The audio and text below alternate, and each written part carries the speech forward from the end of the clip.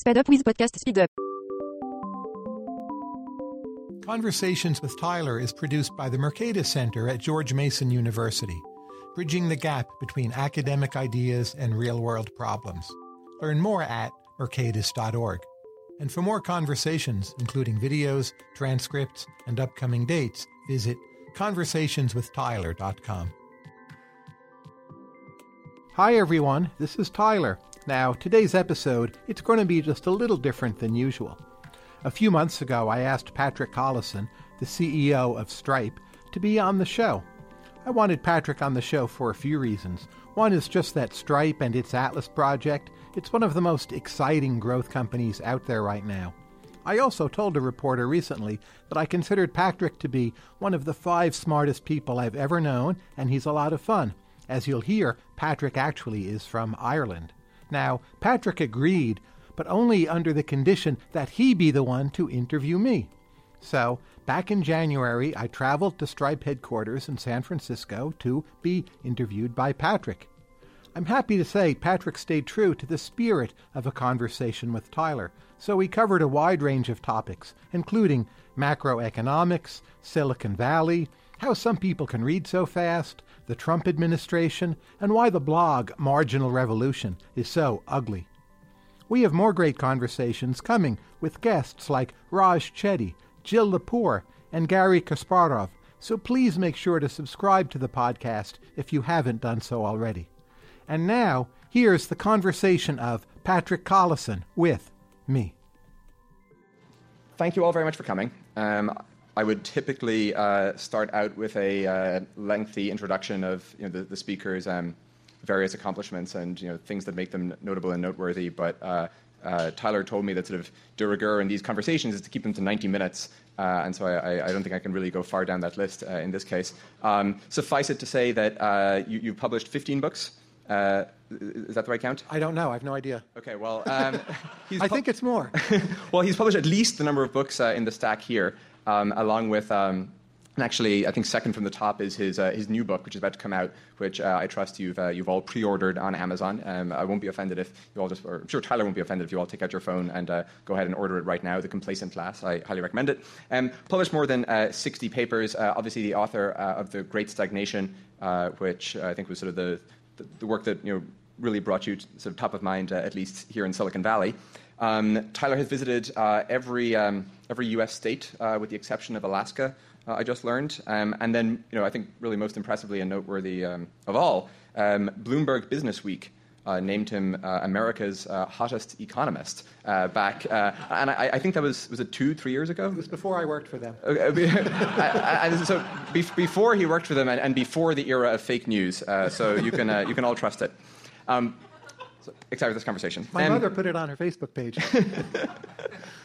So the first thing I sort of wanted to ask you about is, you're an economist, at least originally, and Paul Romer, who's now of course the chief economist at the World Bank, he opened his most recent paper with the assertion that for the last 30 years, macroeconomics has been going backwards. And I looked into this and I realized that Tyler got his PhD exactly 30 years ago. And so I don't necessarily want to imply anything causal, but do you agree with Paul? I don't agree with Paul. I think we understand credit crunches much better than we used to. We understand the structure of asset returns and when and why risk matters compared to earlier times. Models where you have multiple equilibria, where more than one thing can happen, we understand better. I don't think we've solved any ability to predict business cycles or market crashes or great recessions. In that sense, there's not progress, but I think the best theories often imply they're intrinsically difficult to predict. So I think we ask much better questions, and on that particular issue of science, I'm much more optimistic than is Paul Romer. What did you think of the paper itself and the claims in it? I thought the paper was quite a polemic. So writing a polemic can be useful. It attracts attention. It jolts people out of their dogmatic slumbers, to use the old philosophical term. But that said, a lot of the debate ended up being about either Paul Romer or a particular group of macroeconomists rather than about what macroeconomics should do. So I think a central question for macroeconomics is economic growth. I think our understanding of the determinants of growth, just like our understanding of how well science does, is extremely poor. Much of that is ultimately cultural, and bridging economic and cultural ideas we're very bad at. And I think macro has neglected that centrally important topic. That would be my main critique of macro. But it would be phrased more gently than Paul's. Is that, well, I would take it that's partially because of your differences in temperament and not just the differences in belief structure. Yes, but Paul, when I talk with him, he has a very gentle temperament. So I don't actually have a good theory of Paul. I get on with him very well. I enjoy exchanging ideas with him. But sometimes he's a firebrand when he writes. So I want to sort of dig into this question where, you just mentioned how we have sort of much better models now, right? But you sort of touched on this notion of our predictive ability. And it seems to me that, there's the old joke about sort of economists where economics is the field where you can win the Nobel Prize for proving or for showing X, and then later you can go on to win it for showing that X is in fact false, right? And I guess, the Nobel Prize in 74, when Merdel and Hayek shared it, was kind of evidence for this. But I guess the thing I wanted to ask you is how much progress you think is actually possible here, right? In that, we're still having the debate as to whether, like, what exactly is the nature of the relationship between interest rates and inflation, right? Sure. And sort of, does one drive the other, and in which direction? What's the nature of the co-movement, and so on? Or like, was the Washington consensus correct? Is the Washington consensus correct? What's the right? How much freedom around the movement of capital should there be in developing nations, and so on? Like, what's the right policy to adopt if you're a developing country? And it seems to me that I won't answer what it seems to me. I'll ask you the question: to what degree do you have confidence that economics will ever get to durable answers to these questions? And what do you imagine the version of the Paul Romer paper in 30 years to look like? Frank Knight once said something wise, maybe he overstated, but he said the main function of economics was to offset the stupid theorizing of other people. So it's very useful as a form of discipline, and economics as a way of thinking. It's very useful for inoculating you against other kinds of mistakes, even though in some ways it may be a mistake itself. But I would say in macro, we're very good at retrodiction. So if you look at the Great Recession and you try to trace when and where were the bad mortgages made and which banks held them and when did they go bad, we can trace that with a level of detail and care that, say, we couldn't have done for the 1979 through 1982 recession. And that's a scientific advance. But in terms of control, we believed in the Great Moderation, we were wrong. Now we're probably wrong again. You have people like Jeremy Stein who are convinced the Fed shouldn't be holding rates down, people like Paul Krugman who are more or less convinced they should have been. And given that we cannot rerun alternate histories, I don't think statistics simply getting better will ever settle a lot of these key questions. So economics will always be hovering between art and science. Will it always be retrodictive, or does it become predictive at some point? I don't think it will be predictive anytime soon, not in our lifetimes, not on a lot of important issues. There's plenty of micro where it's predictive. So people who work at Uber, they have a data set and they can now answer questions with that. That works pretty well. Okay, so on what basis should we then be making macroeconomic decisions? Well, we have to make macroeconomic decisions. To do nothing is also a macroeconomic decision. So I think the notion of having a Federal Reserve System that is predictable and tries to keep the nominal flow of purchasing power growing at some steady rate, we know that something like that is close to the best we can do in a fairly impressionistic way. And that's really important. People didn't know that in 1929. It's a huge victory for the contemporary world.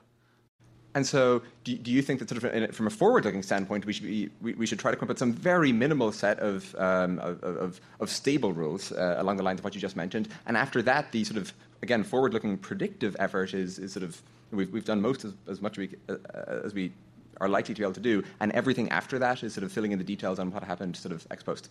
I agree with that, but I would add another caveat. If you have a good rule, you have to wonder if all systems, including the U.S. Constitution, just all systems in the world eventually can be gamed. So it could be your macro rule would be good for a long time, but it could be gamed if only through people figuring out how to use politics to distort or lie about the indicators. So I'm not sure there's an eternal solution, But I think there are policy semi-solutions that at least are good for 20 or 30 years. And so, you're sort of touching on this notion that maybe economics has a lot of sort of, post hoc illustrative power, uncertain how much predictive power it has. So you've written a lot about how sort of the study of economics has influenced your appreciation for the arts and for literature and for food and all of the rest. You haven't written as much about sort of the influence in the reverse direction. And so how has your appreciation for and study of the arts influence your study of economics? And is this a version of that?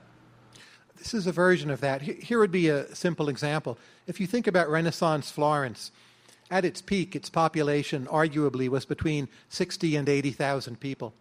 And there were surrounding areas. You could debate the number.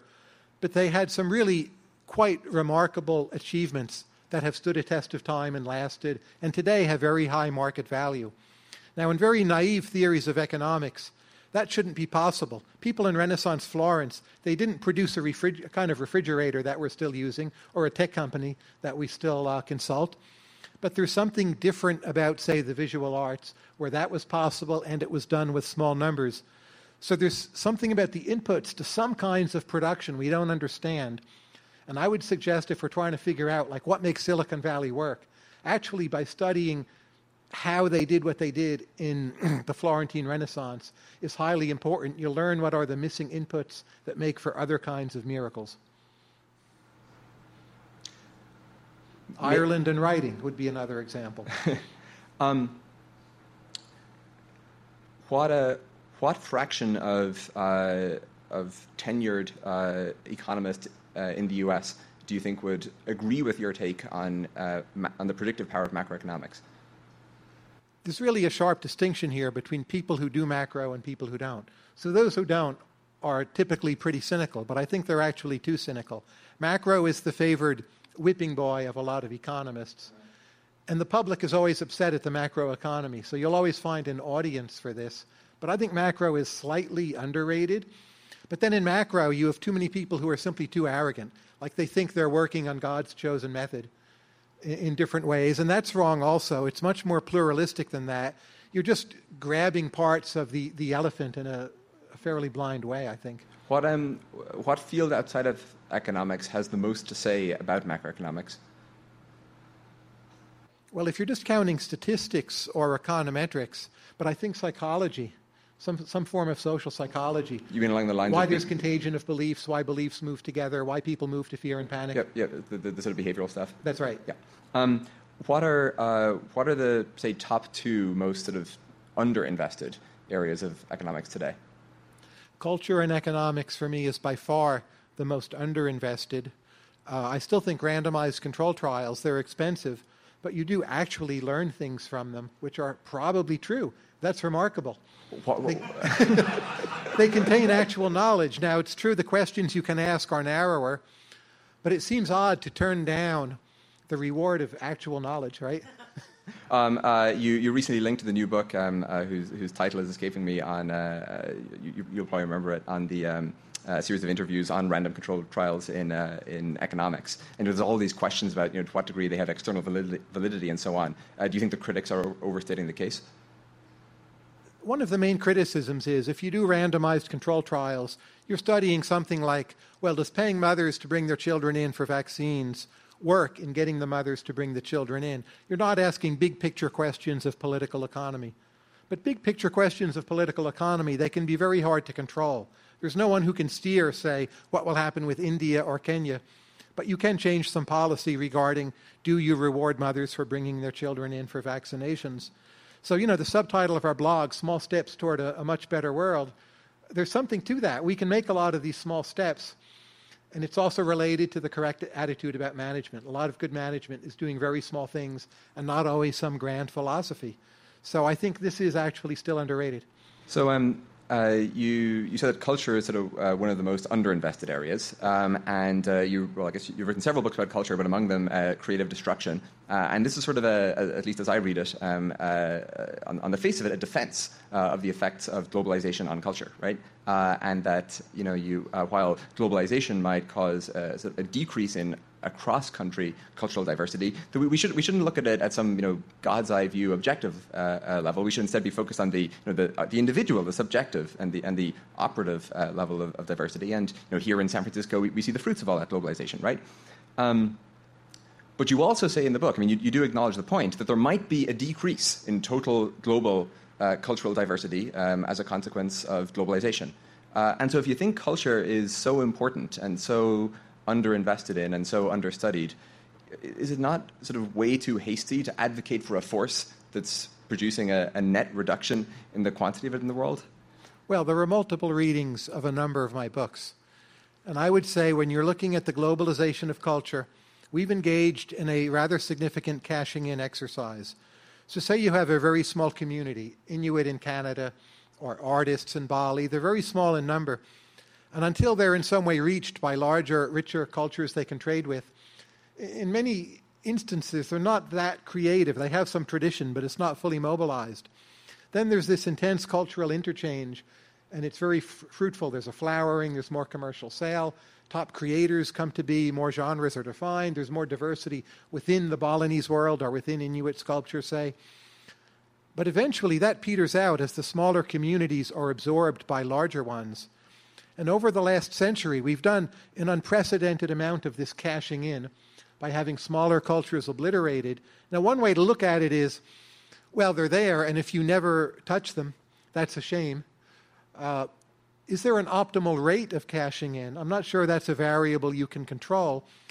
But I think along some critical dimensions, our next century will be less creative than the last because we've cashed in on such a large number of small groups. And I worry about this with Ireland, too, a place you're familiar with.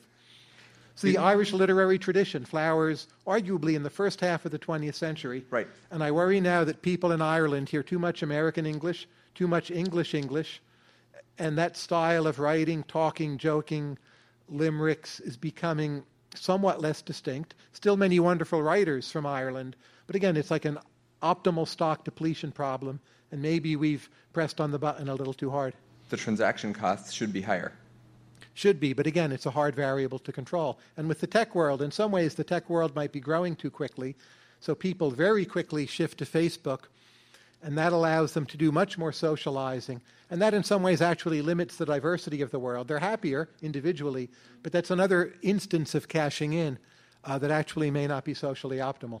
And so is it that you believe that we can't do anything about this, and so we should appreciate the consequences as best we can and make the best of it? Or you think that we should not do anything about this?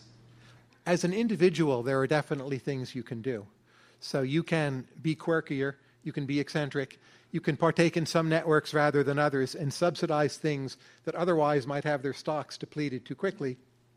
At the macro level, it's hard to steer.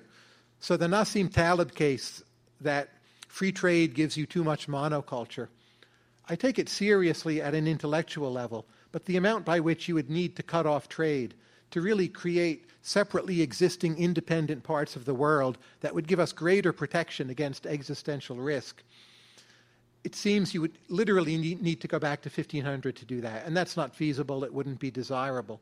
But I think he's getting at a trade-off that a lot of the rest of us aren't sufficiently willing to admit. That in some ways, we're investing in literally a monoculture of diversity. And that's a little dangerous. Like every city has restaurants. I saw a Guam restaurant on Mission when I was walking today. I ate at a Cambodian restaurant. 2 days before I was at Mandalay, a Burmese restaurant. And many cities have these, and we call it diversity, but we have to be careful also not to just be fooling ourselves. And so is connectivity the worst thing that ever happened to global culture? You need connectivity, and today's world has much longer life expectancy. People are happier, they're better off, we produce more things. But there's a danger in connectivity, and the extreme acceleration of connectivity through tech, I would say, is a huge non-controlled experiment that we need to be a little cautious about. You wrote with Derek Parfit back in the early 90s about how we should, our intuitions about the discount rate we should have for the future are wrong. The discount rate should be much lower, and we should care way more about people in the distant future. And if you believe that, shouldn't that, on this particular cultural point, cause you even more concern? Because 500, 1,000, 5,000 years time, we're not just slightly, but enormously limited, decreasing the amount of culture that they can expect. But keep in mind, if you don't mine the stocks of these smaller, diverse cultures, their outputs deteriorate and decay. So there's so much from the past we'll never have a clue about because it's gone and we never, quote unquote, exploited it. That's most of the culture, completely a closed book to us. So if we're worried about the future, you actually want to do exploitation plus preservation. Now maybe we haven't done enough preservation, but it doesn't steer you away from the exploitation, caring a lot about the very distant future. Is there anything, you point out that Taleb says that, the things we would have to do in order to sort of counteract this effect would be so totalitarian that they're not really even worth kind of taking seriously.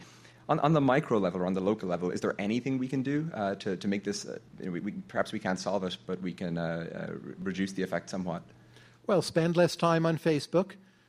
Use Google in funny ways, right? Be careful. Should we just use Bing? Well, Bing is too much like Google. Simply being a weirdo with Google will suffice, I think. Be careful how you use Netflix streaming. If what's streaming on Netflix is your filter, you are part of the problem. But these are all actions for the individuals. I mean, us as a society. Are there any policies we can enact or that we ought to follow? Well, our main policies toward the arts, more and more, have to do with copyright, patent, and intellectual property. So I think for the most part, those are too strict. We could improve them, and we'd get more creativity and more borrowing. But I don't think at the margin those changes, good though they may be, will have a major impact on this issue. Just the core, how do ordinary people spend most of their time? That's the big driver here. And other than having drastic changes in policy, I think most of what we have to do are these small steps at the individual level toward the much better world. And more randomization. Think more carefully about physical space. So when I was growing up, I would, drive my car into a town, maybe Philadelphia, with my friend Dan Klein. First thing we would do is get to a telephone booth. Remember those? And like evil people, we'd rip out the pages for used bookstores and then drive around and try to find them. And we would find them by basically yelling out the window and asking people where some street might be. And that seems horribly inefficient. But I think keeping a memory of why those odd, bizarre practices have some efficient elements when thought of as search algorithms, preserving that knowledge is very important. And I think people who write or think or communicate with others can do that. Would this all suggest that we should be even sadder than we are in the decline of various languages around the world? Yes, we should try to preserve them when we can. So, Nahuatl is actually my favorite language when I hear it, and it still has well over 1 million speakers. It's not an immediate danger, but I would predict in less than 200 years it will be gone. Gaelic has made somewhat of a comeback, but it's still up in the air, perhaps. Would you have written, on this point, would you write the same book today? Not the same book, but when I reread that book, I think I capture the multiple layers of how globalization is dynamic and creative and welfare enhancing, but dangerous and stock depleting, and giving us this funny monoculture of extreme diversity, patting ourselves on the back, but all being a bit diverse in the same way. I think that's in the book, and I'm happy about that. We love to play at diversity theater. That's one thing striking to me about the current world. So you need different kinds of representation, but the kind of moves you make to get there often create a monoculture of its own. And you see this when you compare the coasts to other parts of America. So I once wrote a blog post saying, well, there's a lot more diversity amongst supporters of Trump than supporters of Hillary Clinton. This got me in a lot of trouble. People wrote to me outraged, how can that be? But there's many kinds of diversity. For instance, a simple principle is our correct point of view will be less diverse than people who are wrong, because there are many more ways to be wrong. And if you're completely right about something, that's a way in which you're not very diverse, even if you sort of feel you're religiously, ethnically, otherwise more diverse.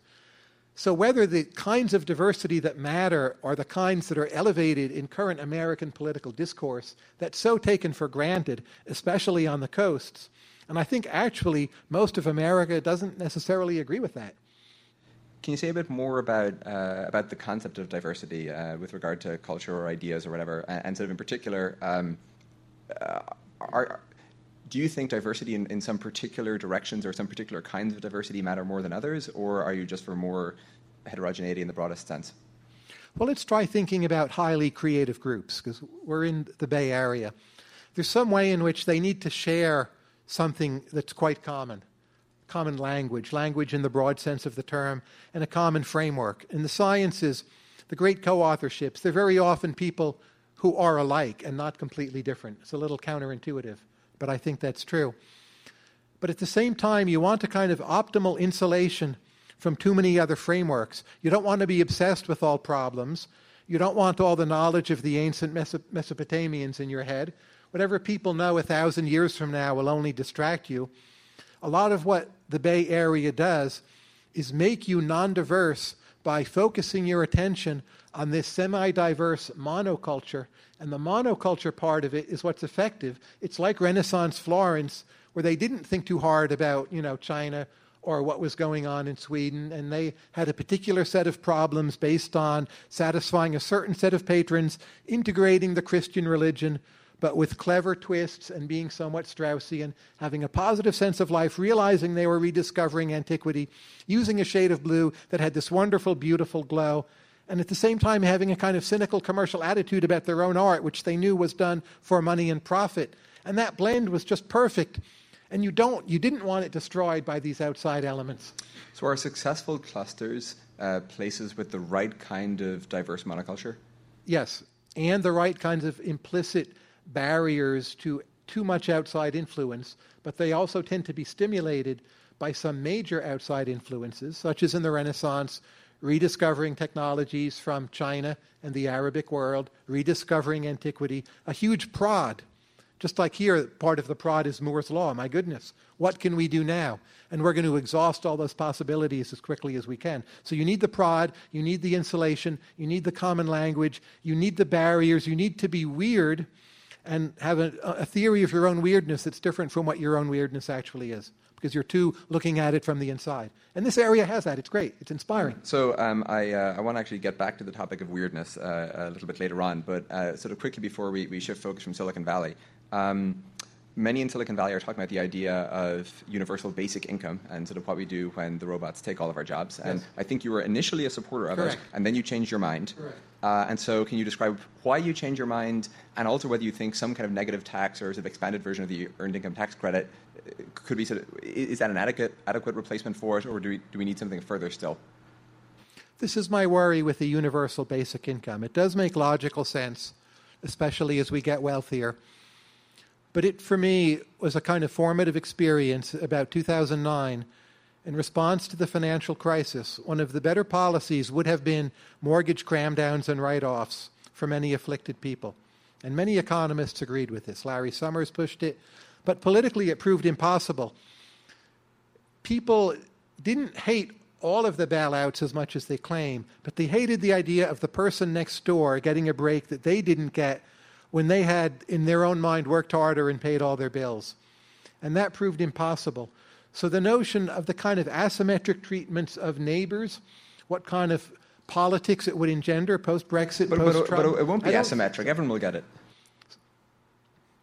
It depends how you do it, right? But in essence, the people who work more are being taxed more to pay for the whole system. So on net, they're getting less from having the system. Isn't that to some degree the case today? Do you think it just becomes more flagrant in a UBI world? It works today precisely because it's not transparent.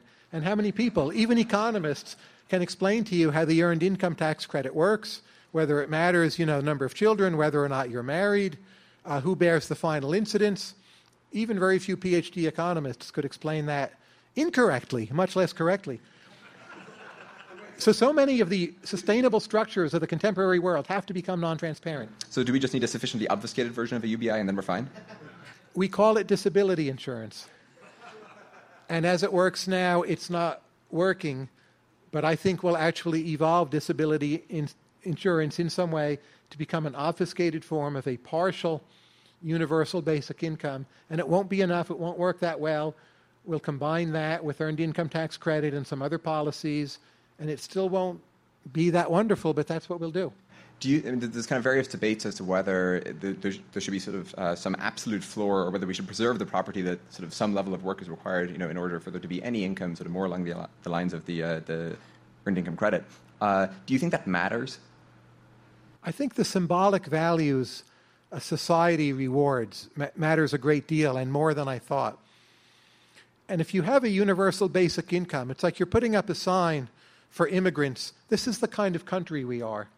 And for me, selection of immigrants is very important. We don't think about it enough. By having a lot of inequality, you're putting up another kind of sign for immigrants, like life here is tough. And if you live here, well, tough is tough. But on the other hand, you're building a stronger cluster of creativity and a stronger group. And it might be better to have the signs without UBI, less transparency about how you help people, and a variety of ethics that on the face are not entirely defensible. But when you view them as an advertising campaign for your immigrant-rich country with more to come, you're getting more productive people who will also help the rest of the world more. Keep in mind, U.S. generates public goods for the whole world, just like Stripe and Atlas do. So you're never optimizing for what's best for this country. You want to optimize for what makes this country the most creative. And that's different than just making us happy. We're doomed to be the somewhat screwed up, unjust, not quite happy, maybe more mentally ill country. And we're the kind of Atlas, in some other sense, partly carrying some of the world on our shoulders. I'm glad we're recording this so we can later put forward that conception of America. But you mentioned immigrants. Michael Clemens and Lan Pritchett, all the open border stuff and the $1 trillion bills lying on the sidewalk and so on. What do you make of it? I think they're wrong, and Michael himself has, as I read him, moved away from that view. So my basic view, I'm pro-immigration. I think we should and can take in more people, both high-skilled and low-skilled. But there is some point where your politics is no longer sustainable. I don't feel in this country, even with what's happened, that we're at that point. But it places a real check on open borders. And a United States with open borders, I think politically would be unworkable in less than 10 years, even though it makes economic sense. And it gets back to this optimal degree of insulation. There's a political culture here which requires a certain common language, common set of delusion, common set of myths, common set of things we understand. This country does it pretty well, not perfectly. And I don't think open borders is compatible with that. I think it would kill the goose laying the golden egg. So I favor much more immigration, but not unrestricted immigration. I also think infrastructure would be a problem. If you could put forward any immigration policy tomorrow, what would your policy be for the U.S. in particular? It depends how constrained I am, but just taking what we have and increasing all of the numbers. I think my own ability to judge, what kind of visa should there be more of? How do we manage? The quote is, should the preference be for family members? I'm a little more skeptical than most academics about the Australian and Canadian systems for this country. I think they work great for Australia and Canada. But for the United States, they would bring in too many high-paid professionals in service sectors that don't bring that many productivity gains. So just having more, advanced degree professionals isn't what we want. We want people who produce public goods in the United States, and that's not really what dentists are. Maybe Australia, wants more dentists, and we want more engineers, creators, dreamers, artists, eccentrics. And our immigration policy should reflect that, and in some ways maybe be more random or appear more nonsensical. So again, all the people who say... I think it largely succeeds at that. Sorry? We do. This sort of touches on, at least obliquely, on the political status quo. And Brian Eno, who I think you're a fan of. Absolutely. Another Green World is one of my favorite albums. So he said in an interview today that he is pleased about Brexit and Trump because they may be the kick up the arse that we need. This is a proper crash and a chance to really rethink, but that it's good news. Do you agree? Not as stated, but there is a reworded version I would agree with. And let me say, I'm already very clearly on record as not supporting either Brexit or Trump for reasons which are more or less the standard reasons. But if you think all systems can be gamed and are in some ways not sustainable, when you crack into the wall, there is an optimal time for that. And you want to do it when other parts of your society and institutions are still healthy enough. So you can make a case, this shock has come at a time when we still can respond in a positive way. I don't know how to prove or disprove that proposition. I think it's quite possibly true. In that sense, it's lowered my optimism, but my optimism about the mere election, given that the election is possible, I'm not as worried as a lot of people. I think there's a chance it turns out to be a course correction that we needed, which is distinct from supporting the event itself. Maybe that's what Brian meant. By the way, I've sent him an email asking to interview him, and for 3 months I haven't heard back, but we'll see. If it turns out to have been a good thing in, let's say, as assessed from 20 years from now, right? Why will that have been the case? It could be there's something about the diverse monoculture of the American coasts that wasn't as good as we thought, wasn't as stable as we thought, and was more resented than we thought. And certainly the latter seems to be true. So if the strategy was to sort of double down on the progressive vision, bring in more immigrants, have a permanent democratic majority, and remake America in the progressive ideal and be a larger Canada, possibly that was the path we were on. Quite possibly that was a bad idea. And again, I don't prefer the way maybe we're getting off that path, but if we were going to get off it anyway, this might be the least painful way, at least possibly. I worry a great deal about the associated risks. But again, I don't rule that scenario out. What do you think the probability is that you will vote for Trump in 2020? 0. Even if one of these versions comes to pass? I don't think I would know by then. I find it unaesthetic. And just my temperament, I'm not attracted to people who are either bullies or who pretend they're bullies. And just that mood affiliation I don't want. So nothing's probability 0, but I won't make the assessment in an instrumentally rational way. So it's pretty close to 0. Obviously, Trump is in the throes of making all sorts of, at least by traditional standards, unconventional appointments. And so if he created the new role of Tsar of Great Stagnation Ending and asked you to take the job, what would your policies be? My policy would be tell him to give that job to Peter Thiel. And he's done it. I think a lot of the Trump appointments actually are excellent or might turn out to be excellent. At the FCC, possibly at the FDA. Education has possible upside, though I don't think it will really change much. I think there's a good chance Rex Tillerson turns out to be quite good.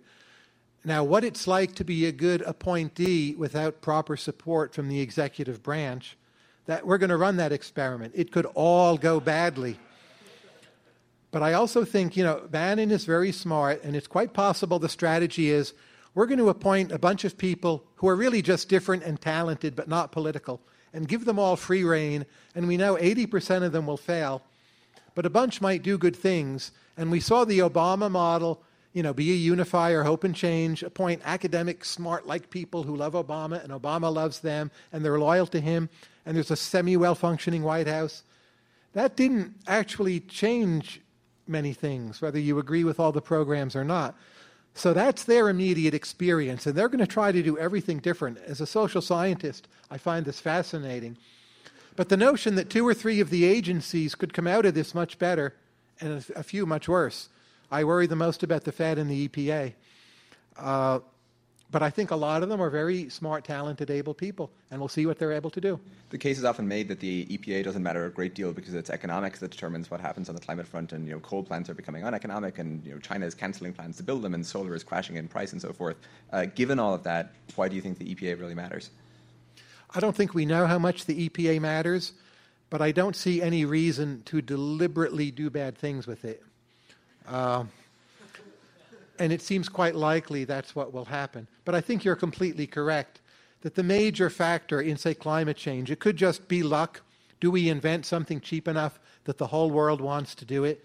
And the political battles may not go down in history as that big of a thing. I know they feel important, and there's good guys, there's bad guys, there's symbolic whatever on the line.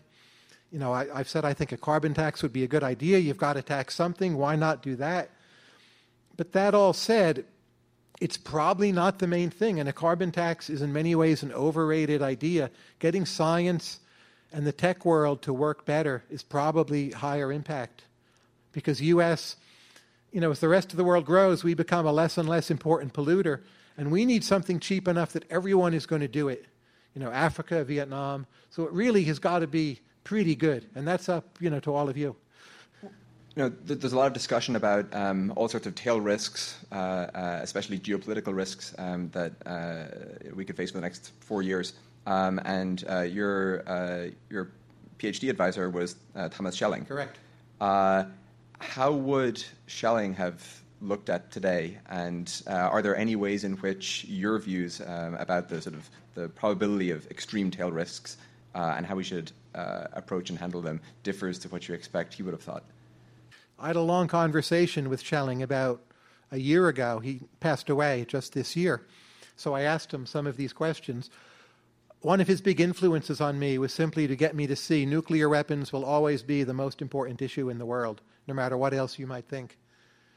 And it's very interesting. You go back, read people right after World War II. Why is that, given all the putative sort of cyber warfare and, you know, pathogenic weapons and all these other kind of catastrophic macro events that we think could occur? There's a chance pathogenic weapons could become more important at some future point. But for now, it's still nuclear weapons. A lot of people have them. They've been used, right, twice by us.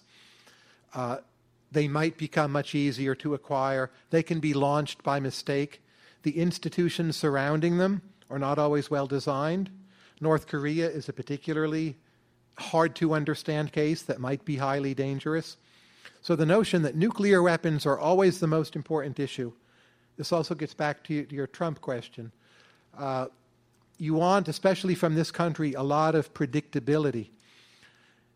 And I worry right now that the risk premium, especially in Asia, which does not have Western Europe's built-up anti-war tradition, that we're underestimating that risk premium. I don't see it in asset prices. I think it's simply poorly understood. I don't have a prediction. But it's my single biggest worry that the South China Sea and Northeast Asia are less stable than we think. Is there any way in which your outlook differs to Schelling's? Please repeat that. I didn't catch it. Is there any way in which your outlook differs to Schelling's? I mean, Schelling himself, his own thoughts went through several phases. But he thought what was remarkable is how much the world has sustained a taboo against nuclear weapons use. And he thought this was a very strong and highly enduring norm that is still with us. And he gave a whole talk on this. It's still online. And he gave talks on this actually in Iran, I think about 7 or 8 years ago. They're very interesting to hear Schelling addressing an audience of Iranians. And I'm not convinced the taboo is that strong. It's certainly the case no one has used them. But whether it's mere self-interest or whether there's actually a norm and taboo with independent force, I'm not convinced by his arguments. And that's made me a little more pessimistic. To close off on this topic, you've said that the sort of broader phenomenon of Donald Trump and his election is making us all stupider. Can you expand on that? Well, I think it's made the left more stupider than the right. Whenever the party elected is objectionable, the people in opposition become stupider, as pretty much a rule.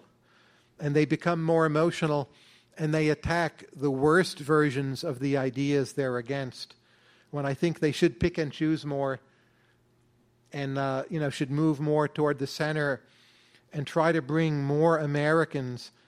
And the important thing now is to give people who are Trump supporters an open path into not being Trump supporters and being something else. And a lot of the rhetoric isn't doing that. Like, I thought the marches went pretty well from that point of view. They were very broad, very American. That to me was very encouraging. But a lot of the intellectual left, I feel, has become polarized and is doing the opposite. So I want to ask you about the set of people that you work with, Sure. and they're all your friends, so I'm totally biased. and the group that kind of you've helped assemble at George Mason.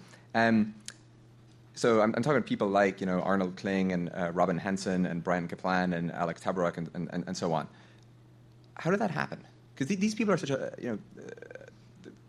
there are such interesting commonalities between them, and they represent sort of such a large fraction of interesting ideas. And somehow so many of them are in the same place.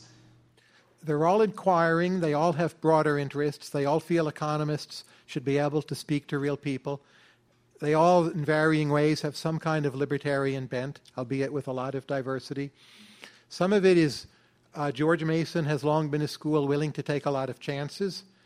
And we've had the Mercatus Center, the Public Choice Center, the Experimental Economics Group, and we've invested in these Florentine-like clusters of people who are different and been willing to make huge bets on them and see that through consistently and have determination and stick with our strategy. Was it obviously a good decision to hire them at the point where you did? No, of course not. What were you looking for? What made it clear to you? Well, I voted on each of these hires. I voted for them. For a lot of them, I was on the hiring committee. Robin Hanson's a good example. When we hired Robin, he was much older than a typical assistant professor would be. And of course, we don't practice age discrimination, and neither does anyone else. But Robin was going to have a tough time being hired. And I gave Robin some of my papers to read. He came in. He was a little actually obnoxious to me, though he's one of the nicest people you'd ever want to meet. And he sent me back comments on my papers that they were all wrong. And there was no preliminary politeness. I thought this was interesting, and I thought this was great. So I thought, we need to hire Robin. Robin is different. And Robin wrote papers I thought were crazy, but he clearly also was a genius. And I pushed very hard to hire Robin, and he made a good impression on a lot of other people. And he's been with us ever since. Were the papers, in fact, all wrong? Robin's criticisms were all good points. But they weren't entirely wrong. So if you had to somehow force yourself to kind of to reduce these people to sort of a single strand of commonality between them, and you mentioned kind of some of the shared characteristics, but what's the fundamental thing that links them? I think about this quite a bit. It's some mix of how one processes information and the willingness to be analytical about many things and to take your beliefs in one area and at least try them out on all other areas. What I find depressing about a lot of academia is you have people who think very scientifically about their research, but then their life is just something totally different, or they talk about politics and they'll be sort of just like anyone else and not very analytical or very scientific. So the idea that if you believe something, at least try to see it through. What else does it imply? What else does it imply for all other things I believe in life? And then allow that to have feedback into your research. And I think that's what we all have in common at the most fundamental level. In what way should there be more such clusters? In economics and academia, there are some other clusters. You had one at UMass Amherst, which isn't quite what it used to be. You had one at Notre Dame. Those were more kind of heterodox left-wing clusters. There's a group called INET, backed by George Soros, that's trying to create more of these. I think that's a very positive endeavor. I would like there to be, a few departments that are still some version of Marxist, other heterodox views. I'd like there to be more departments that specialize in experimental economics, other methods. But you have too many people trying to just move up in the rankings and be number 23, which isn't necessarily that glorious, rather than be number 1 or 2 along some stranger dimension. If we go home and we all conclude that we should ourselves become part of some movement to help create more of these heterodox clusters, is the sort of characteristic you were just describing about sort of trying to extrapolate views to other ostensibly unrelated areas, is that the thing that you should be trying to do even outside of economics? Or is there sort of some underlying thing that's the right sort of guiding principle when you're trying to create non-economic heterodox clusters? No, I think it's a fairly universal principle, but it gets back to these smaller cultures like the Inuit. They tend to be absorbed precisely because they're smaller in number. Today, there is no unique Florentine style of painting. It's long, long since gone for centuries. So you have to replenish them. But we now have this thing, tech and connectivity, and that's outracing the kind of counter tactics to keep certain things weird. You create some niche groups by bringing people together, but there's also a homogenizing effect. It's so quick, so rapid, so powerful. And so what's going to win that race, I'm not sure. But I fear a bit how quickly it's going and how hard it is to steer. Come back to that. You've often argued, and sort of contrary to the prevailing trend in the US and in Europe, that society should become more religious, or Sure. It would be a good thing if that happened. So why do you believe that, and what's the crux of your disagreement with the supposed expert opinion that holds the opposite position? Well, first let me say I am myself a non-believer. You could say I'm an agnostic, but tending toward non-belief. But it seems to me religion is a very special form of cultural capital. It's people's most fundamental beliefs about the world. People will believe in something. And for much of the West, I see Christianity, and to some extent Judaism, as having had a very special role.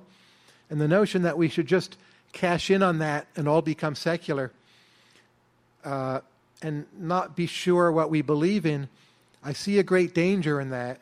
And if you visit a place like England, where church attendance is remarkably low, people are extremely secular, that strikes me as unhealthy.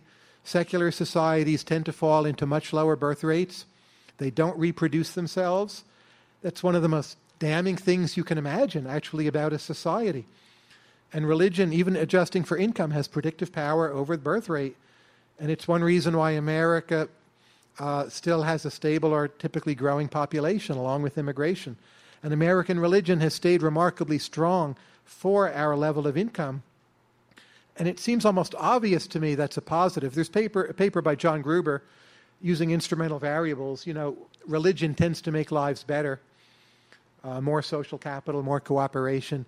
But that's, I think, secondary to the bigger picture question. What do people believe in? Do those beliefs encourage self-replication of the basic society or not?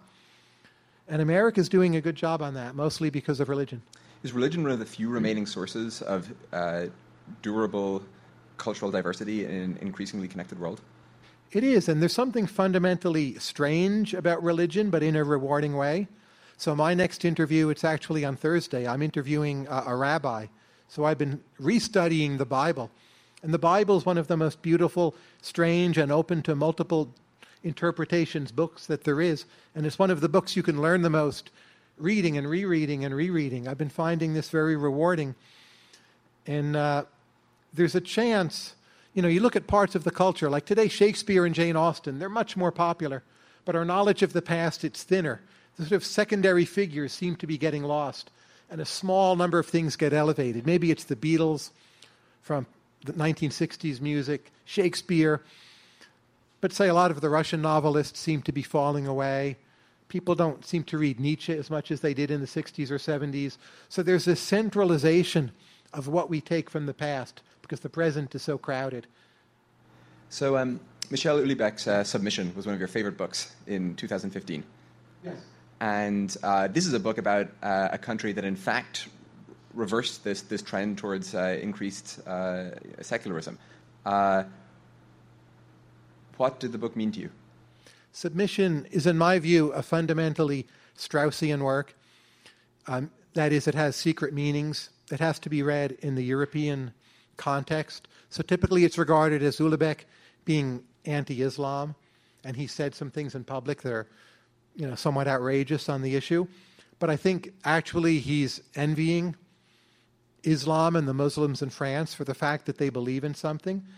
And writing like Jonathan Swift, it's a criticism of contemporary France, that we don't believe in things enough anymore. And here's a dynamic element in our society, and maybe in some ways we dislike it, but we actually ought to learn from it. And it's about the weaknesses of his own class, the French intellectual class that he comes from. And I thought it was spot on. Are you in favor of not just more religiosity, but more religions? I'm not against them. But of course, it's hard to start them in ways that are sustainable. I find it very interesting to study relatively recent developments, such as Mormonism. And it feels funny to people that somehow when you have religious narratives that are recent, they sound weirder than ones that are old. But that's quite arbitrary. Possibly I'm more of a fan of monotheism than religion per se. I agree with Hegel that with Hegel's remarks on polytheism, it may not be conducive to political order.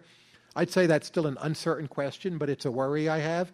And as Hume pointed out, monotheism itself breaks down into partial polytheism because people want multiple things to worship, to pray to talk to. So it's not a stable balance. Why did you start Marginal Revolution? Alex Tabarrok came into my office and he said, "Tyler, we have to write an economics textbook."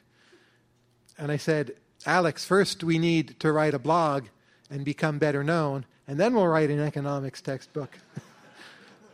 I'm not sure what Alex thought at that point. I think he felt he was just humoring me and that he really wanted that we write the textbook. I don't know. I'll ask him. And we did the blog, and that went very well. But it even took a few years before it really took off. So we started, I think, 2003. I'm not sure.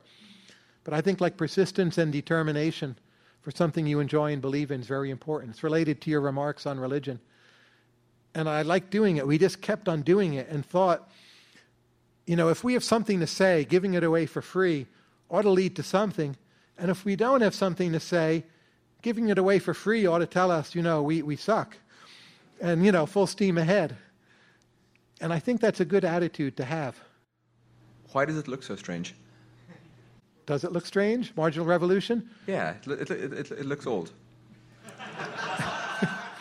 It is old. It has that funny green color because that was originally the shade of green that George Mason had. And I think Alex, who did the visual design, but I've been the one saying we need to keep it. He took the green to stand in for George Mason. And I think green so often is an ugly color. I like green. Well, you would like green. But I thought the notion that we would deliberately choose an ugly color was a good idea. It would imply the merits of the enterprise had to be elsewhere. And all the places that look nicer, they're usually connected to advertising. We always wanted to signal we're not about ads, and it's about the ideas, and that we're retro, and now we've been doing it a long time. I feel it ought to look retro. Have the ways in which it's been valuable for you changed over the years?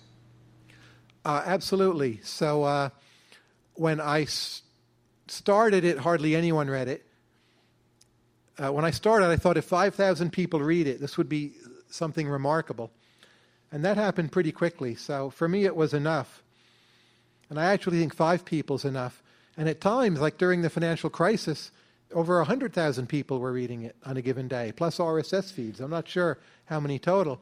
And that seemed like absurd. But 10 years ago, it was a way to connect with younger people. And now the young are much less likely to read. And it's a way to connect with older people. And wealthier people, and better connected people. You just need to start the Snapchat version. Yes, maybe we will someday.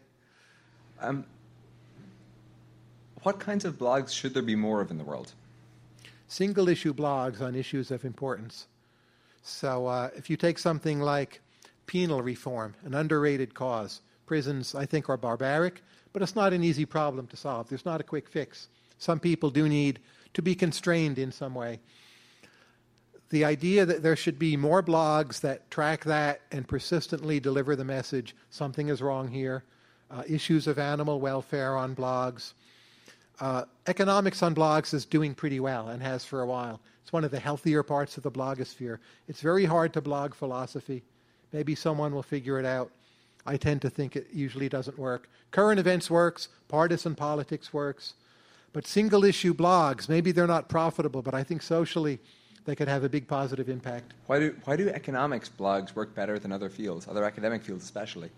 Economics has a common language, getting back to the point about what makes for good clusters. But don't other fields? More than other social science fields. So we have microeconomics. You can put an argument into micro, and all economists can grasp it, and anyone who knows some economics can make some sense of it. And we have an empirical side. And the empirical results of economics, a lot of them you can communicate in a sentence. and often to non-specialists. So both the common framework and some empirical element, even if you're a little skeptical about both. Like they're there as a first offering, even if you end up mocking them. And sociology doesn't have the common framework. Philosophy, the empirical element, is tough to find.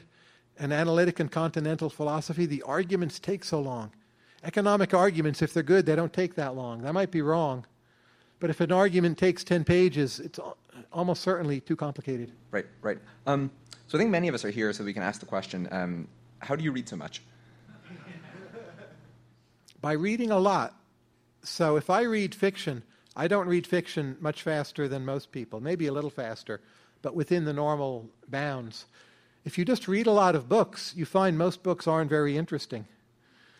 And you can focus on what's important and actually get a lot read. So, like, I'll pick up a book, put it down. Someone says, how long did it take you to read that book? And I'll say, 52 years, because I've been reading since I was 3. And that's the correct answer. People don't get that. It took me 52 years to read that book. And so I'm not a fast reader. I'm a very, very slow reader. You're just mismeasuring the unit if you think I read something quickly. I remember you commented in an interview a couple of years ago that you discard a lot of books. Are we all just making a huge mistake by finishing so many books? Is that one if way? You finish them? I'm not convinced you all do. So there's data from Kindle on this. And whether it's cheery or depressing, you can debate. Now, you might be more willing to finish a physical book because it has an embodiment, maybe it's more vivid, or maybe by buying it you made a greater commitment as opposed to having 400 unread things on your Kindle. But serious readers probably finish too many books and sit through too many movies. There's a biological intuition, be loyal to things, which is a good intuition. But if you can selectively discard it for parts of your intellectual life without discarding it for your personal life, great. Does this Kindle data about our median inability to finish books, does this suggest anything deficient in the artifact of the book itself? Should it be otherwise? There are probably too many books. So it depends what your goal is. If your goal is simply to learn something, so often reading a blog post is better than reading a book, even if the book is, of course, much longer. So books embody knowledge, they store knowledge, they certify knowledge. Those are important. I'm not anti-book. But as a means of communicating knowledge, once you've read a certain number of key earthquake, worldview-shattering books, books are way overrated. They're actually a pretty weak, impotent way of learning new things. Is there something between blogs and books that you think ought to exist that does not? PDF? I don't know. I'm so often disappointed in those. The books that really change your mind are the best way to learn. But there's only so many of those. And there's completion of the stock and you age. And after that, travel, and then meeting clusters of people, and you talk to them, and you learn areas by meeting them, and toss in some books. And you should read more and more in clusters, like pick an area from time in history and read in that, rather than reading a book. Do you have any heuristics for getting better at sort of more quickly identifying books that are likely to change our minds? Email me. Or read Marginal Revolution. I mean, I can't have a better heuristic than what I say in other contexts. But right? How do you do it? You can't email yourself. Maybe you can email yourself, but I'm not sure how effective it is. I sometimes say my business model is I respond, or at least try to respond, to every email I receive. I don't quite hit 100%. Well, that sounds very dangerous if you ever do email yourself. I email myself names of restaurants, but I don't respond to those. That's why it's not 100%. But I feel if my responses show the right temperament, that people will sort of tell me everything I need to know. And I think that's worked pretty well. So email's underrated in my worldview. Well, on that note, I wanted to ask you about a couple of things and whether they are in fact over or underrated. Sure. And so starting out with something that obviously has a lot of popularity here, effective altruism. It's overrated by the people who know what it is. It's underrated by the entire rest of the world. Can you expand on the former? A lot of giving is not very rational. Whether that's good or bad, it's a fact. And if you try to make it too rational in a particular way, a very culturally specific way, you'll simply end up with less giving.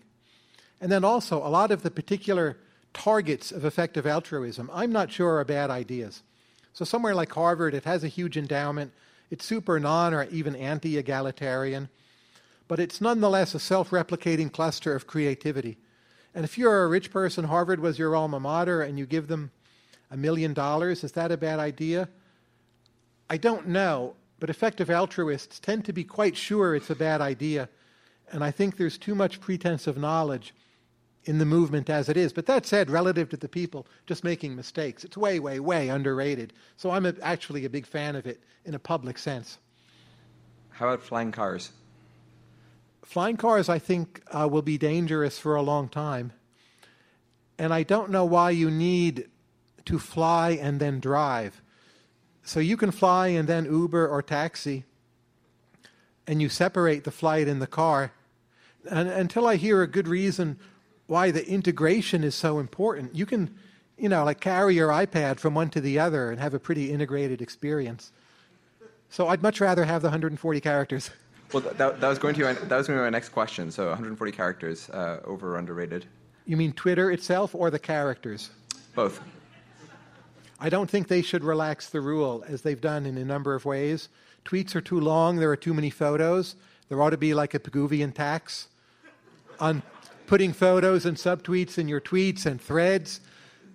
I favor a non-zero amount, not like the old rules, but it definitely should be limited and taxed with micropayments. And I think that would make Twitter better and quicker. We agree. But mostly I'm a Twitter fan, and rules really matter for their own sake. So yes, 140 characters plus. And Twitter itself, over or underrated? Underrated. And I think Trump has shown how powerful it is. Again, you don't have to agree with his tweets.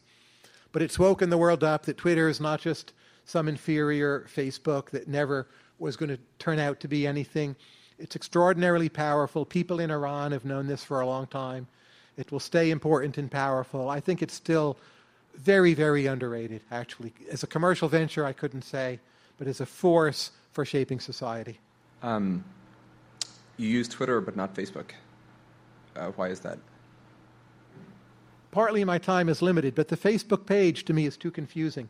It's like William James's buzzing, blooming confusion, and they always change it, and I get a headache. It's like trying to work a very complicated microwave oven, and I can't really work a simple microwave that well.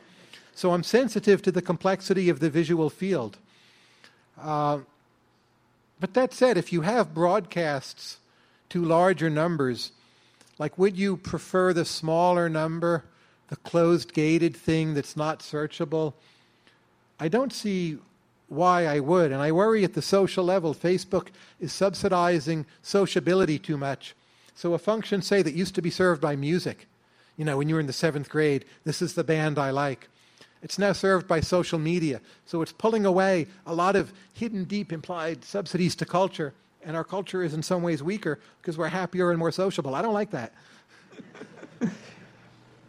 Is Facebook net good or bad for the world? We don't know yet. If you're a utilitarian focused on happiness, it's very likely good.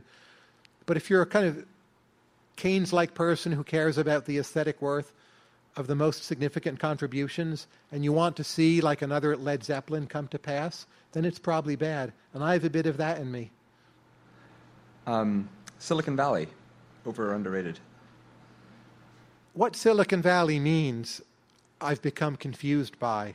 If you say the Bay Area, I think it's been overrated up until quite recently.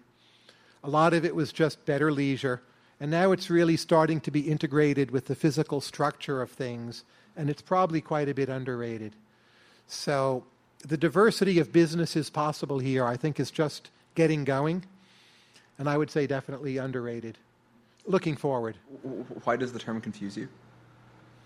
Well, you're not in Silicon Valley, are you? You mean geographic confusion? If you say Bay Area, I feel more comfortable with my answer. Washington, D.C. As a city to live in, it's underrated. I think its weather is underrated. As an intellectual and media capital, it's one of the most stimulating places to be. It's still highly livable, and we live half an hour outside of Washington when there's no traffic, and still have deer and fox on our lawn, every morning at 6:30 a.m.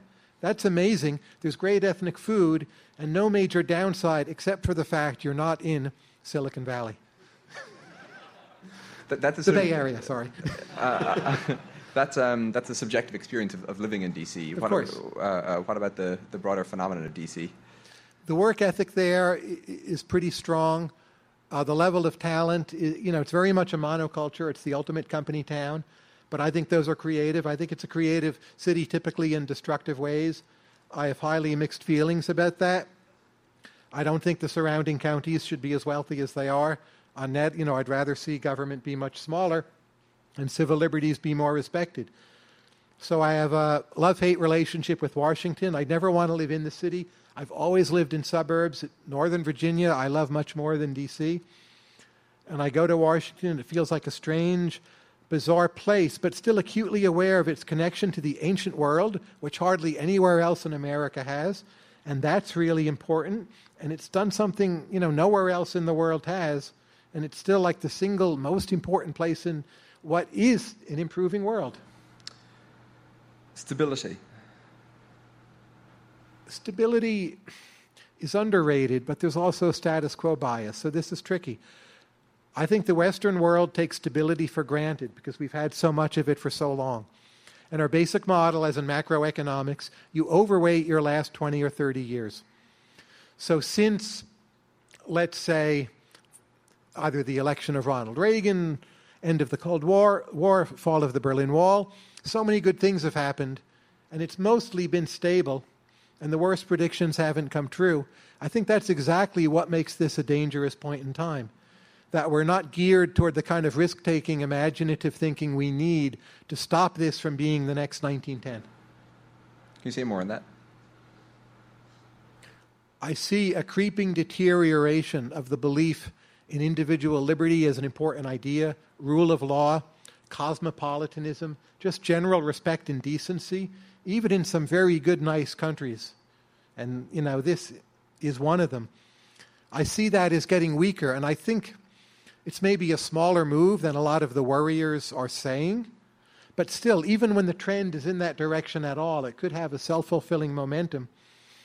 And that's much more dangerous than a lot of people realize. Brexit, I'm not sure will be a big deal economically speaking, but it's a strong negative from a cultural point of view. That Turkey has fallen apart the way it has, that some of the Middle East is still up in flames, that Russia and China are much less free than some number of years ago. Those, to me, are major, major negatives at a cultural level, not tangible, that we're underrating its importance. Restrictive urban construction and land use regulations. They're terrible, and we should allow much more building. Much more of this country should be like Houston and parts of Texas. But that said, I've become a slight contrarian on this lately, and I wonder if the Bay Area isn't the one place in the world where building restrictions might make some sense, because most of you want the restrictions, even if not you in the room, you out there in this area. So removing the restrictions would be a tax. It would be great for the people who moved in, but if you're all producing these amazing global public goods, and the federal government is going to raise taxes on you anyway. I promise this. I don't care who wins the next 5 elections. Your taxes are going up. State, city, local, whatever. And then we put this new tax on you, and you all are the atlases out there. I don't know if loosening building here would tax your productivity or increase it. But I'd at least consider the notion. This is the one place in the world where we shouldn't loosen building restrictions. Do you somehow believe that... Can you apply that argument in reverse? Do you think Silicon Valley would be better off if it had half the population? It doesn't. I don't live here. I don't know how bad the traffic is. And I suspect the people who are the most productive have workarounds. They can afford to live where they want, for instance. I think a lot of spend a lot of time in traffic. But it seems to me it's a pretty finely honed structure. It's evolved the way it has, and to cut it in half or shrink it's probably a big mistake. How do you square this notion with, well, just to make sure I understand, yeah. you're saying the tax would be the other people around us. I mean, that sort of our personal experiences of the area would somehow be diminished? The general culture would change. It would be less intense. It would be like taking Florentine Renaissance and injecting into it 50,000 people from Naples. Nothing against Naples. I love Naples, in fact, more than Florence. But I suspect that would have been a mistake back then. So I worry if you have too many people move into this uniquely weird, diverse monoculture, you could wreck it. Just a cautionary note. I'm agnostic, but I've started having this worry lately. Do you generally believe in the idea of sort of increasing returns to scale of knowledge clusters? Yes, absolutely. But again, you need funny kinds of insulation too. It's having both that makes a place special. So you don't want a completely open system. You want a rhetoric that, it's also open and incredibly fantastic, but that it absolutely isn't at the same time. And I feel that every time I come here. It's great. Contrarianism. Overrated. That's the Straussian answer. Are we still in the great stagnation? Probably, but the last year I've seen a lot of signs, partial signs, we're getting out of it. So the last year wage growth was pretty strong, and I hadn't been expecting that. I wouldn't change my mind based on 1 year of data, but 1 year is a lot more than nothing. And just what I see on the ground in terms of integrating better manipulation of information with actual real-world processes. And I've seen, again, not last year, but I think 4 out of the last 5 years, healthcare costs have behaved in a somewhat sane manner. And that's been a big driver of living standard and productivity problems. So I'm not sure that will stay on the right track, but I've seen 4 or 5 pretty encouraging signs. So I now hold the view there's a 30% chance we're on the verge, like right now, of climbing out of the great stagnation. Can you say more on the second point you mentioned there, the particular kinds of technological change that you're seeing? If all tech is spinning information more rapidly, it's wonderful for the infovores, academics, journalists, tech people, but a lot of people are actually just as happy watching network TV with 3 channels and Mary Tyler Moore. Maybe they like Facebook a bit more, but the real advantage is when you can ease how molecules impact your body. So if driverless cars really scale, as I think they will, many commutes will be much better. That's a lot less frustration for people. Right there, I would say great stagnation is over. It's not a slam dunk. I think there are more obstacles to them than you read about in the popular press, but I think it's highly likely we get it within the next 20 years in some manner. Uber and self-driving cars and Airbnb and a bunch of these sort of technology companies that are doing things in the real world, or some of these new biotech companies and so forth, they were all around 2 or 3 years ago. So why weren't you more optimistic back then?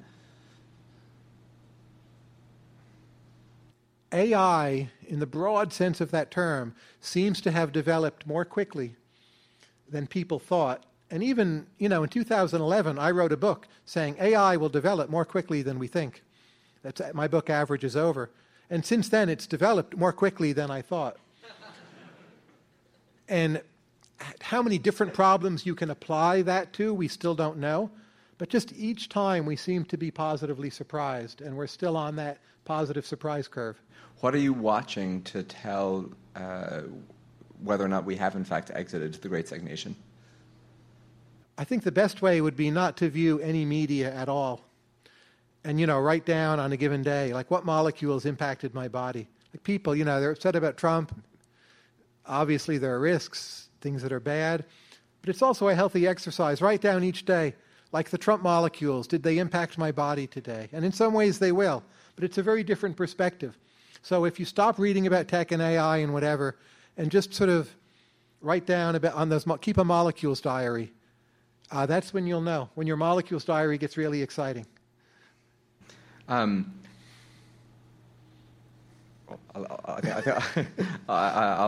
for the moment leave it at that. Do you want to take maybe 3 or 4 questions from the audience here? Hi, Tyler. My question was, a lot of us look at issues or read about issues and then think, oh, what would Tyler Cohen think about this? And go to your blog and try to pass off your views as our own. I was wondering who... That's not scalable. I was wondering who is that person for you, and a sort of economist, if you will. I think the important thing about the contemporary world is how you manipulate your networks and your clusters. So I don't think any one person is very good on Twitter, no matter how smart or clever they may be. And I don't think any one blogger is very good at all. So there's a kind of embedded algorithm in blogs, Twitter, other social media. If you're really good at kind of reading the system, that's when you learn things. That's extremely powerful. And every day I try to retrain myself in reading the system. And I feel that's a skill I've become pretty good at. But I'm always working on it, like every single day. That's the one thing I'm always, how can I improve this obsessively? And I guess that would be my advice, to downgrade the individuals and try to understand properties of these systems better. Hi, I grew up in the Rust Belt, and I've watched a lot of large companies, tech companies, come in and try to build hubs, technology hubs in those areas. And invariably, they move in, and then 5 years later, they close down. If they can't be tech clusters, what can they be? Or maybe they can be tech clusters, and they're just doing it wrong. What should they do? I think the final number of tech clusters will be quite small. The Bay Area and several parts of China. Israel being a much smaller but still potent one. And I think it will shock people how few tech clusters develop. Because it's a fragile ecosystem. It's about project evaluation. It's closest to the number of major financial centers, and there are relatively few of those. Now you're asking, so what will those areas become? Well, empty, I hope. But I understand the transitional problems, and I think one thing you'll see from a Trump administration is a big redistribution of income back to those regions. And it will actually solve some problems. But in the longer run, I'm not sure how that will work out. When you want to just neglect a region and have it empty, and when you want to try to keep it going, that's a tough call. But I think we're going to see big changes, like with Medicaid. There'll be block grants, perhaps, and given out on a formula that rewards Rust Belt states. I wanted to connect 2 points that came up tonight. First, you are the original, or like the pinnacle of an informavore. So I estimate that you process about 1 kilo book a year. And at the same time, you also have a great social circle. So how would you say friendship adds something besides the information feed of talking to people like Robin Hanson? What's the friendship, rather than, say, reading literature about Robin Hanson? It's very important to keep yourself engaged and motivated. And for me, a good rule of friends is just to really try to be myself and just, be willing to be weird, if it's even weird, and kind of let people self-select around that to some extent. And that's worked well for me, more than trying to make friends. And friends tell you, when you're completely off the mark. It's companionship, common sense of purpose. It's really, really important to be working with people at least you have friendly ties with, even if they don't feel like you're friends with a capital F in the sense that a Russian would use that word. Hey, I was talking with a friend of mine about a possible next startups that we could start, and we're thinking about starting a religion. So something maybe vaguely Taoist, compatible with modern science, but hopefully something that gives people a sense of purpose, religious community, hopefully increases happiness. I loved hearing your thoughts earlier. Do you have any tips or any ideas? Make it monotheistic, apparently. I think you need to stop smiling if you're going to start a religion. There's a severity to it, some of which might be feigned, that's quite difficult to pull off in the contemporary world. So I think my advice, I don't give that much advice, but maybe my advice is not to do it. The entry barriers are high, and the religions we have are quite rich and well developed. And what you would have to be to succeed, I suspect, is someone who wouldn't be at this talk.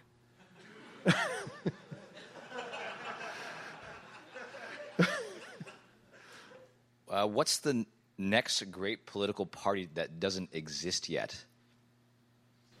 In the United States? Yes. I think America will have its current two-party system for a very long time to come. The barriers to a third party are very high. The Trump experience shows how flexible parties are, whether one likes that or not. I think the Democrats will do their own version of this. In exactly what direction, I'm not sure. But my prediction is no major new or third party here for the foreseeable future. And how long was our last new party? My goodness, you're going back into the 19th century. Let's do one more question. So my question is kind of two-folded, so it stays as one question. One more person. At the beginning, you're talking about basic income and how it won't be feasible. Do you think that if we ever did get into a world where this was a thing, then perhaps it would increase culture and creativity because people now have all this free time to use, or do you think it would just end up going to waste? That's like the first half, and sure. So it stays as one. The second part is you were also talking about AI in the broader sense and how it has become, how it's developing rapidly and how it's a bigger thing than we thought it would be. Do you think we have a future where our creativity and culture stems from AI and things they imagine and build? In reverse order, first in chess, so much of the creativity already stems from AI, computers playing chess. I've listened to computer-composed music, art. I don't think it's impressive yet, but I don't rule it out by any means. So I think at some point those molecules will impinge on me. Guaranteed annual income. I could imagine that working pretty well in countries like Australia and Denmark. Smaller markets where life is already less harsh in some ways, and there's more collaboration. And the work ethic is understood differently to begin with, and they have more cohesion than the United States. But I am an American exceptionalist. We have this unique vision, a kind of extreme Puritanism, adopting personal projects that are work-based and obsessively seeing them through in a determined way that I think is so special. That say, I never felt when I lived in New Zealand, a wonderful country. They can do UBI. But I don't want it here. I'd rather keep that culture. I think it will do the world more good. And I think it also means we never will adopt UBI, or not anytime soon. So you write a lot about mood affiliation, yes. And the problems within it. And you write about this despite the fact that I think you believe that cognitive biases are themselves overrated. Can you just, for the folks here, sort of quickly describe your sort of current take on mood affiliation and what it is? And then what is something that people here don't believe and really don't want to hear because of our own sort of collective Bay Area / Silicon Valley mood affiliation? Mood affiliation was a concept I first coined to refer to people who judge arguments by the mood of the argument. So there's some writers, maybe they'll remain nameless, but they're optimistic. So if an argument is optimistic, they think the argument is more likely to be correct. Well, things have been getting better. I'm not saying that carries no weight, but be a very strict Bayesian just because the mood feels comfortable. A lot of very contemporary partisan debate is really about moods. If you feel someone is not condemning something with the right mood, you'll reject the attached substantive claim. So a lot of the exercise I do on the blog is trying to teach myself how to detach and how to unbundle things and kind of intertemporally substitute moods and contain like bundles of optimistic, pessimistic, condemning, approving, tolerant, intolerant, whatever moods at multiple levels, at the same time in some way.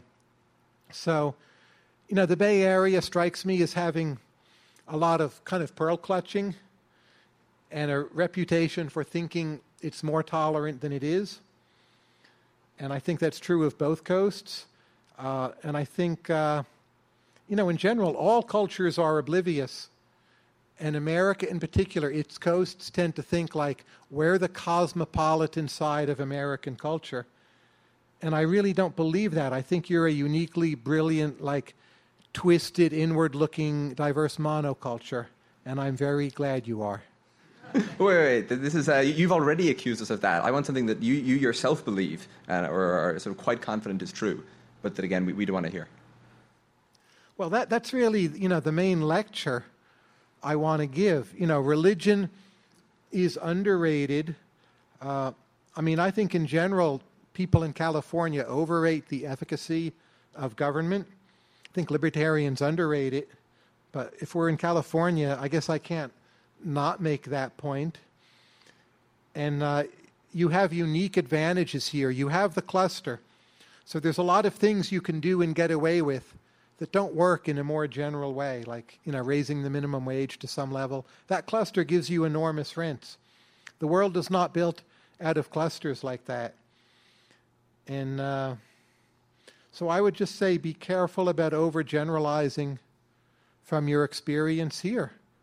But I mean, so many things were like, I'm sure, like, my view is wrong, my view is right, California is wrong. I don't think that's the right way to go about it.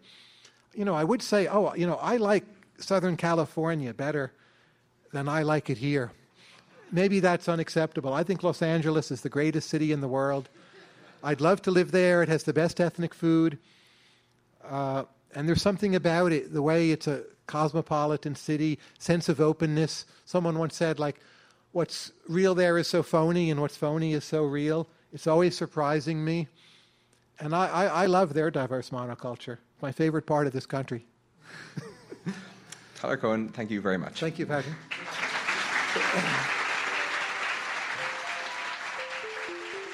Thanks for listening to Conversations with Tyler. You can subscribe to the podcast in iTunes, Stitcher, or your favorite podcast app. And if you like this podcast, please consider rating it on iTunes and leaving a review. This helps other people find the show.